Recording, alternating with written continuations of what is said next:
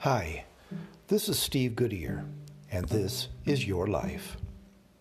I've noticed that the best way for me to get a few minutes of solitude at the end of the day is to start washing the dishes.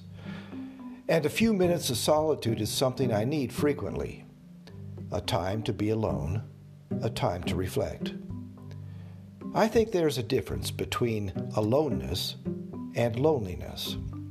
Aloneness is necessary for the soul to thrive, even to come alive, not loneliness.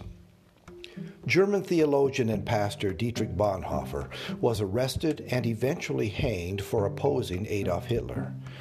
While in prison, he wrote letters to his fiancée. The last letter she received was dated Christmas 1944.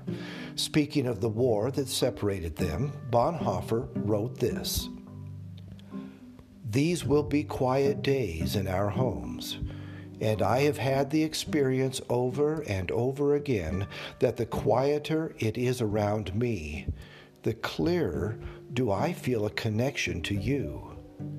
It is as though in solitude the soul develops senses which we hardly know in everyday life.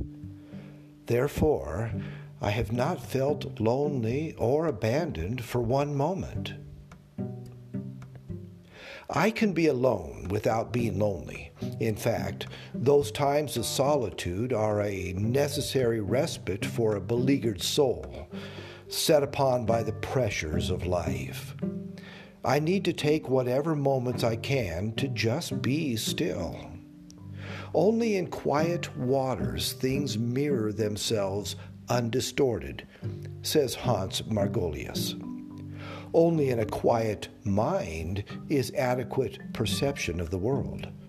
So, I'll find time to be still.